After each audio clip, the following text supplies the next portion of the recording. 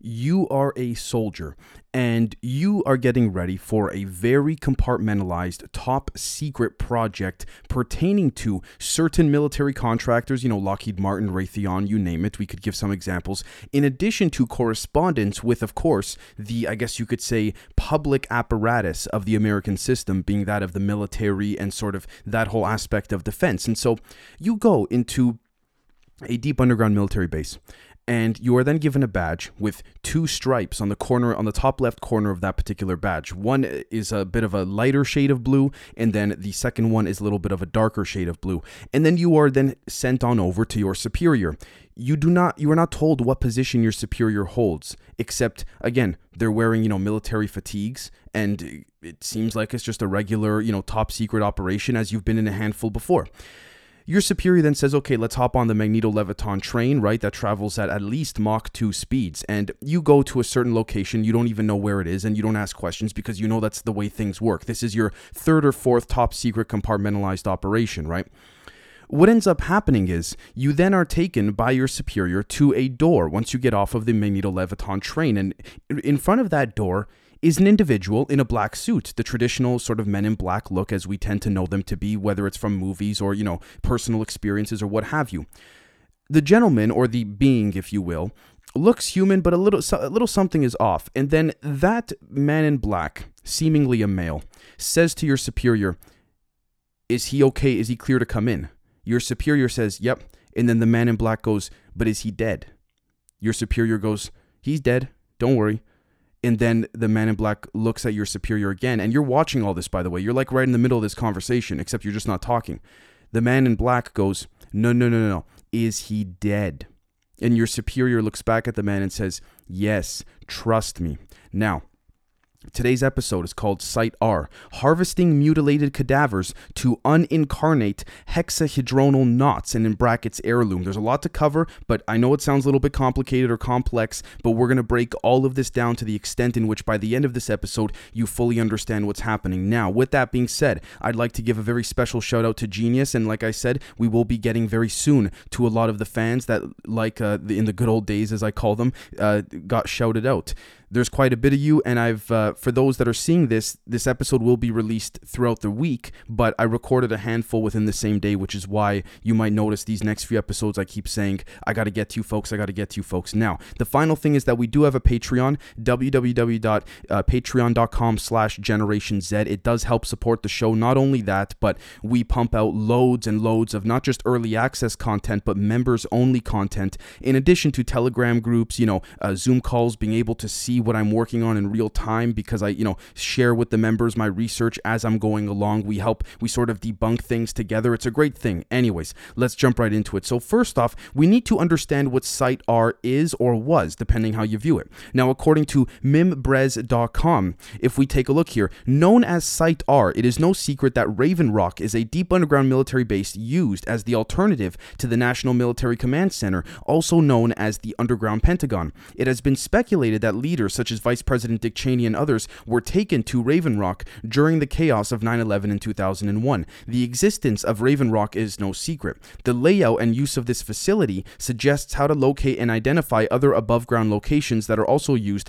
as entrances to deep underground military bases. The west entrance to Raven Rock is clearly visible from above, and as we could see here, Camden, as always, thank you brothers, putting up on the screen some of these entrances to Raven Rock. Now again, it's not so much the entrances to these deep underground military bases so much as it is about the different levels underneath that many do not even know exist, right? So if we scroll down even more, we're going to see here some alleged deep underground military base maps and things like this. Now, many years ago, this base, Raven Rock, was considered classified and was used as the meeting grounds for the Majestic 12 and the National Security Council relative to the alien presence on Earth. With that being said, though, obviously things have changed. So if we take a look here at publicintelligence.net, what we're going to find here is, again, an actual satellite image of Raven Rock Mountain Complex, or Site R. And what we're going to find here, okay, is this right over here. And I quote, many of the facility's activities are classified and distribution of most unclassified information about this facility is discouraged by the government,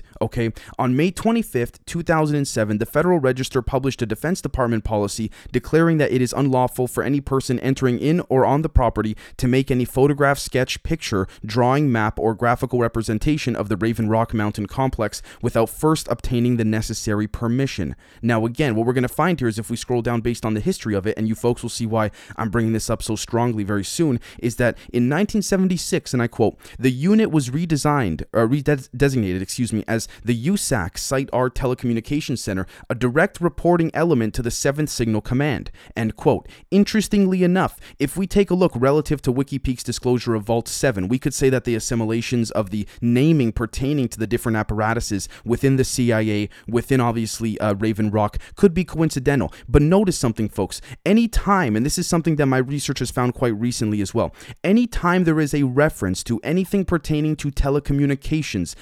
nowadays we have been so propagandized to simply think about cell phones, smartphones, you name it. Telecommunications has to do with a multi-layered intrinsic esoteric system pertaining to the un-incarnation of hexahedronal knots. Now, what do we mean by that? Let's take a look at this right over here.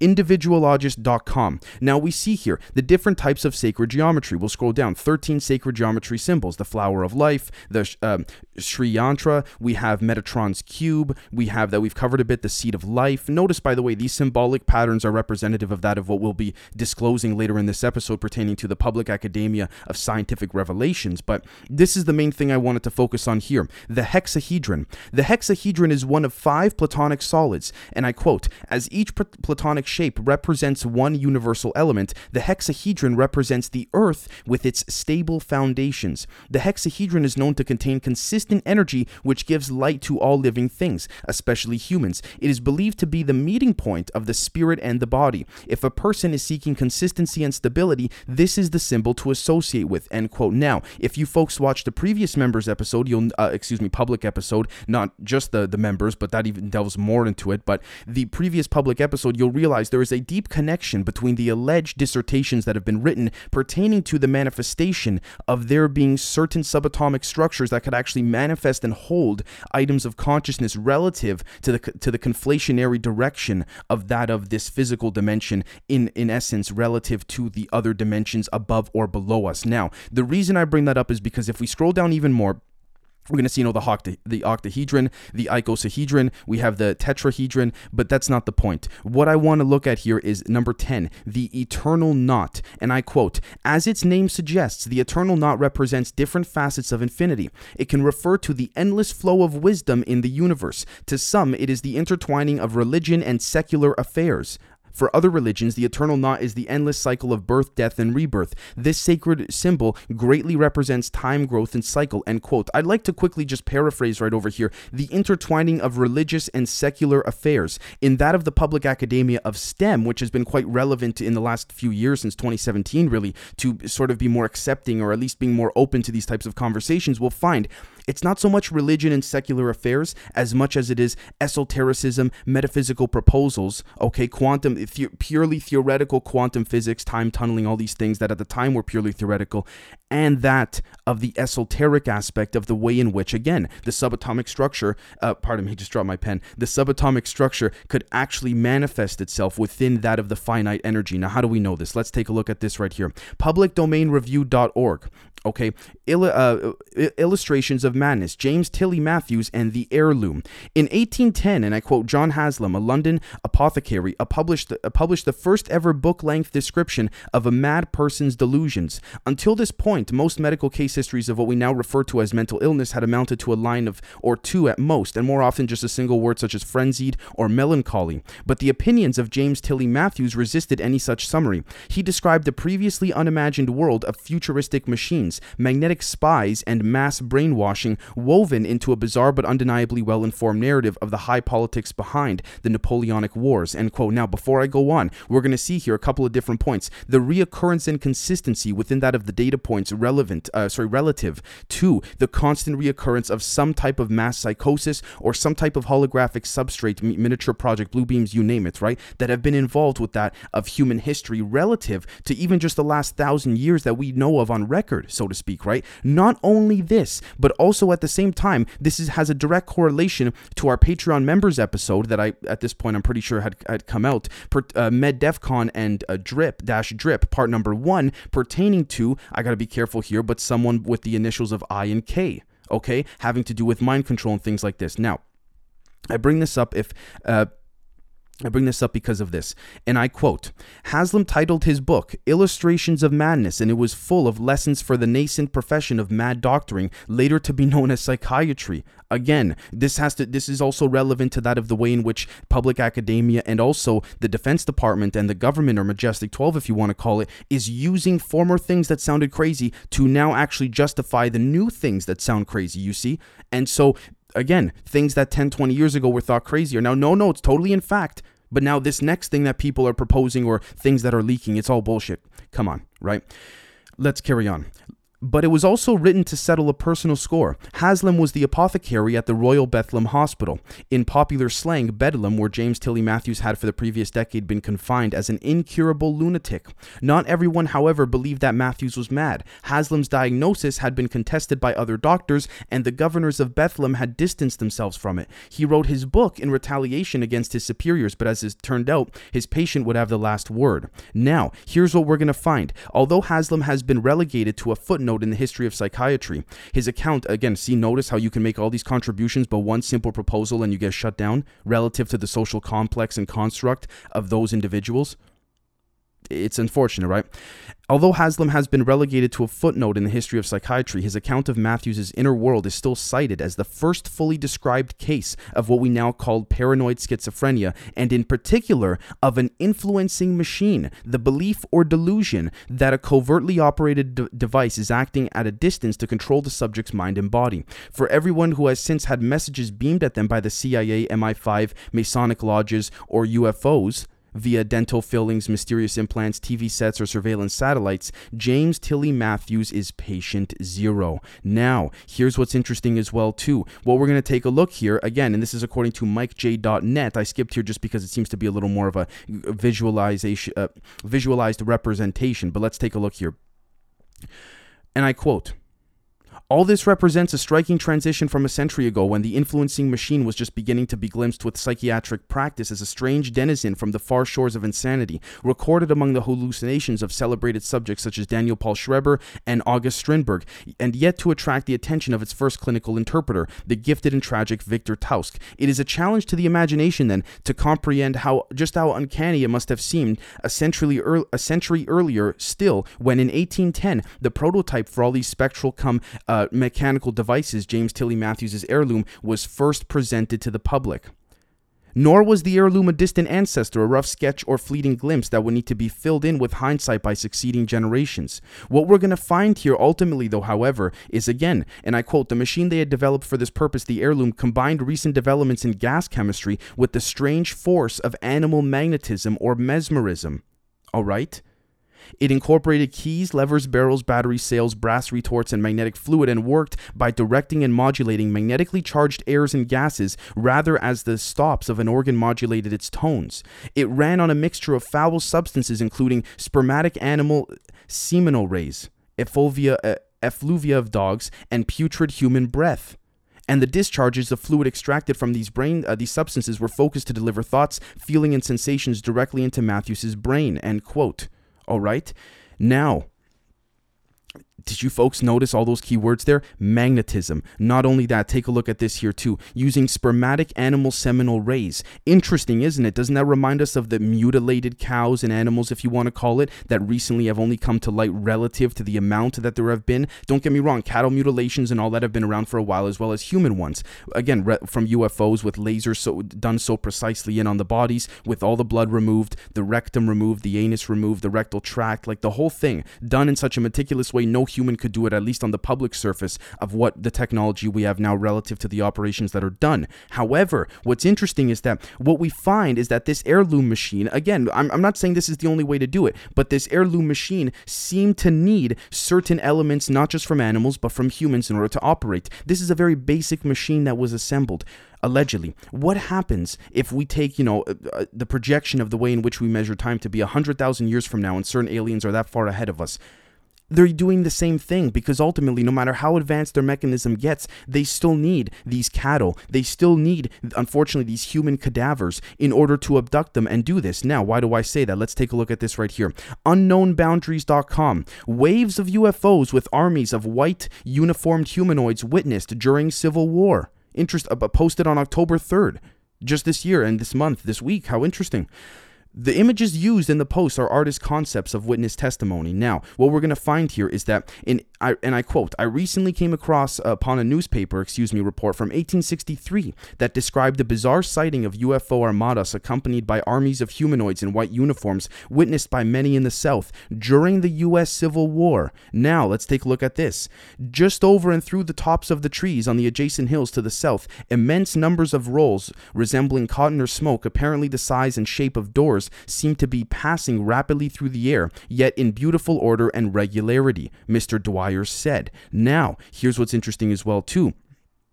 If we take a look, and again, Mr. Dwyer was present during 1863 to describe this. What we're going to find here, and I quote, is that in the deep valley beneath, 1,000 upon 1,000 of what appeared to be human men came in view, traveling in the same direction as the UFOs, marching in good order, some 30 or 40 in depth, ascending the almost insurmountable hills opposite, and had the stoop peculiar to men ascending a steep mountain, end quote, eyewitnesses attested.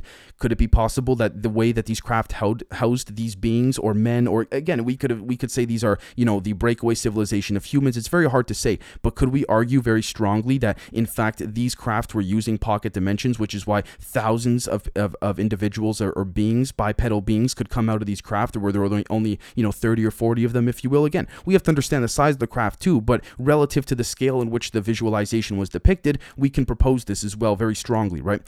Let's carry on. There seemed to be a great, and I quote, a great variety in the size of the men. Some were very large, whilst others were quite small. Their arms, legs, and heads could be distinctly seen in motion. They seemed to observe strict military discipline, and there were no stranglers. There was uniformity of dress, white blouses or shirts with white pants. They were without guns, swords, or anything that indicated men of war.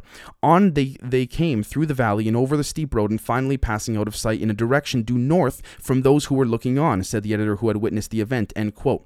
Interestingly enough, what we're going to find here is that, again, if we take a look at this website, darkoutpost.com, we'll see here, and I quote, spiritual channeler Ivan Teller channels men in black, again, like the example I gave at the beginning, who confirm that somewhere in Dulce, New Mexico underground base, there is an extensive cloning facility, including a room full of, okay, this part is a little bit interesting, Joe Biden clones with, certain things and, what have you, end quote. Again, it's very possible the elites, not specifically Joe Biden, but again, he is president, so it is relative to the modern day affairs in surface level politics, but I could see this happening. With that being said, not so much, again, specifically Joe Biden, but the cloning aspect of it. Again, it's possible Biden's a clone, but that's not the point here. They were going in the direction of what is now known to be, these white uniformed individuals were going in the direction of what is now known to be Site R. Not only that, but relative to the example that I gave at the very beginning of this episode pertaining to the whole thing of that Men in Black asking, is he dead or not? The reason for that is because when humans get mutilated, and also when cattle get mutilated,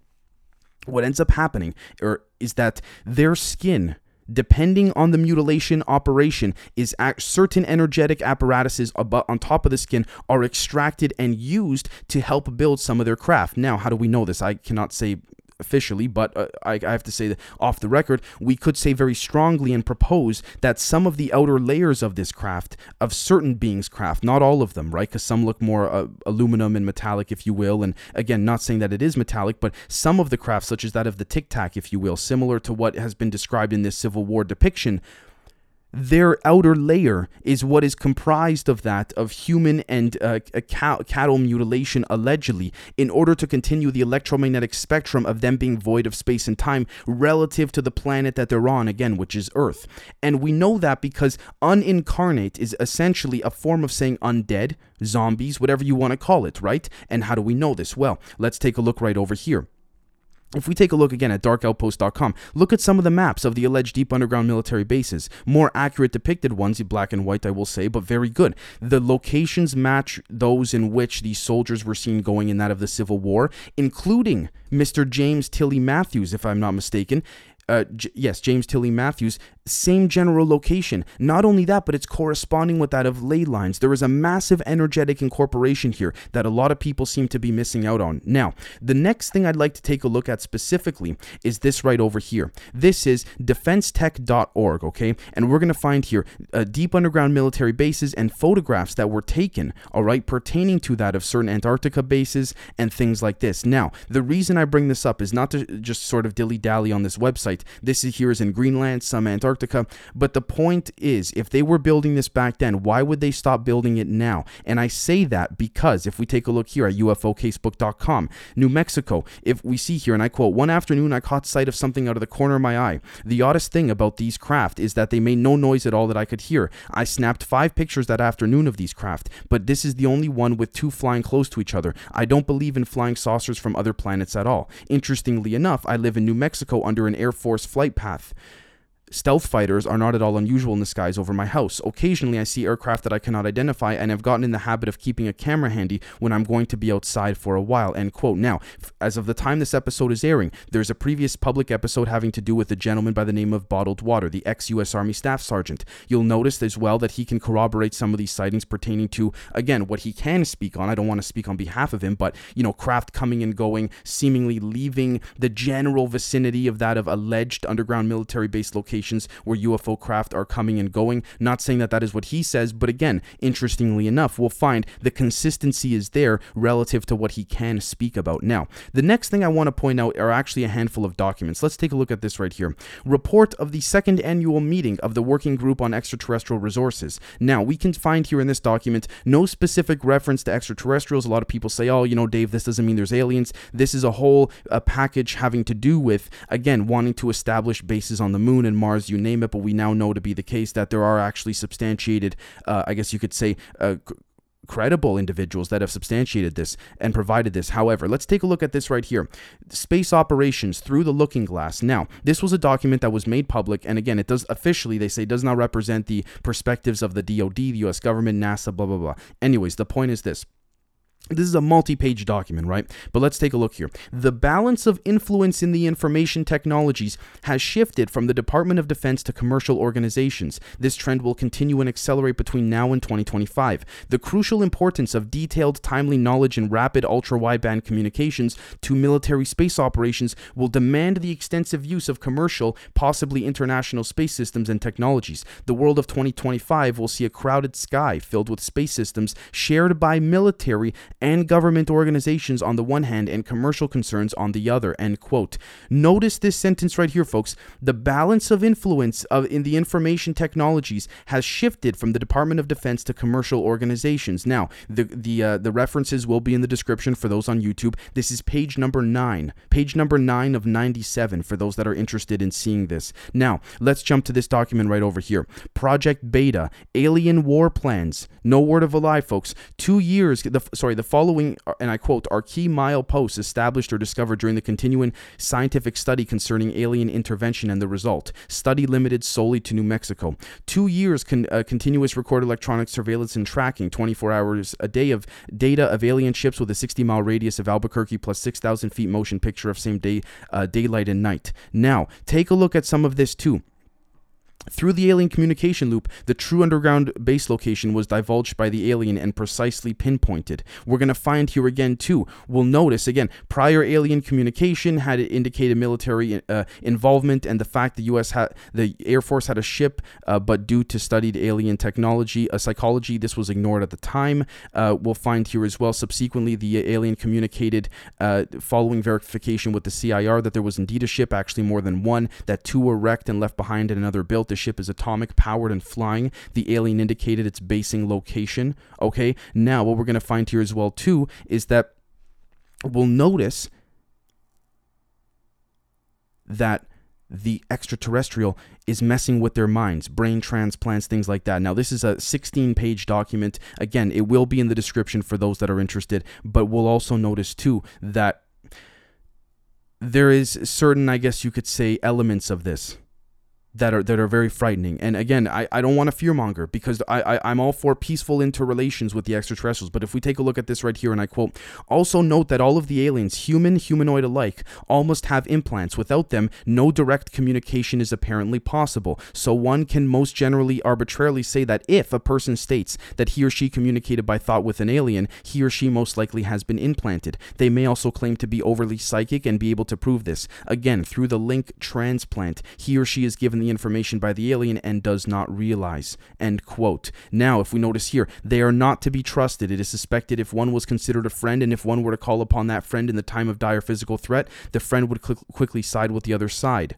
All right? End quote. Now we notice here, sorry, one more thing. The computer indicates in comparison that no known Earth protagonist, at least of this species, is involved in making kind of agreement with these aliens, at least of this species. Okay, now, end quote. The reason I bring that up is because if we take a look at the computer, it says the computer indicated. What we're noticing here is that when they reference the computer, they're actually talking about something that was a dissemination and an early version of the PROMIS software, PROMIS, that Robert Maxwell helped sell on behalf of the Mossad. Now, you might be saying, Dave, why do you bring this up? Well, to wrap this up, let's take a look at techexplore.com. Brain cell differences could be key to learning in humans and AI. You don't say. Researchers have found that variability between brain cells might speed up learning and improve the performance of the brain and future AI. The new study found that by tweaking the electrical properties of individual cells in simulations of brain networks, the networks learned faster than simulations with identical cells. They also found that the networks needed fewer of the tweaked cells to get the same results, and that the method is less energy intensive than models with identical cells. End quote. Now, take a look at this right here. ScienceX.com. Researchers discovered the world's first monolayer silicon carbide towards atomic level semiconductor technologies. Again, notice, for those that watched our roundtable with Chaz, Bruce Fenton, Lester Velez, Andrew Deepshare, you name it, Brandon from Expanding Reality podcast, look at this. Again, the hexagon, the sort of beehive composition of that. Now, I know a lot of you may not be fans of it, and a lot of you may in fact be, but the whole point, going back to the hexahedronal knots, is that using the technology that has been slightly identified within that of the description of Air-Loom, relative to the military structure that seems to be that occurred during the Civil War, that seems to be similar to the structure here, in which we see from ScienceX.com.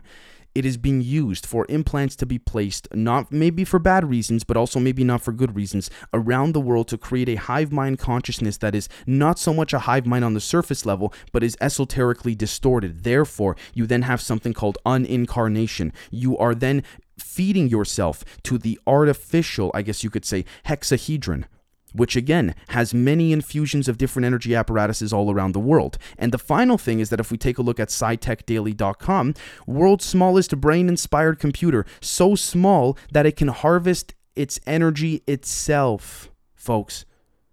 It can harvest its energy itself. The energy consumption of the device will be so small that it can harvest energy itself directly from its surroundings. The project has received funding from the Willem Experiment Program, end quote. Now, members, unfortunately, I can't talk about this publicly, but we will be delving into the Willem Experiment Program very, very soon. With that being said, folks, what we're going to find here, again, is that there are 12 orders the magnitude better than modern supercomputer technologies. Notice 3, 6, 9, 12. Those numbers keep reoccurring. Again, going back to earlier in this episode, the correlation of Vault 7, number 7 earlier on. Not only that, but these certain species of extraterrestrials like to renew the contract with humans, or at least with Americans, every 9 years, interestingly enough. And that can be corroborated by the alleged substantial propositions pertaining to the 2002 Crabwood UFO message or binary message incident. With that being said, folks, I know there's a lot to take in here, but I think it's very important that I took the time to break this down, and I hope you all watch to the end, and we'll catch you very, very soon. Cheers.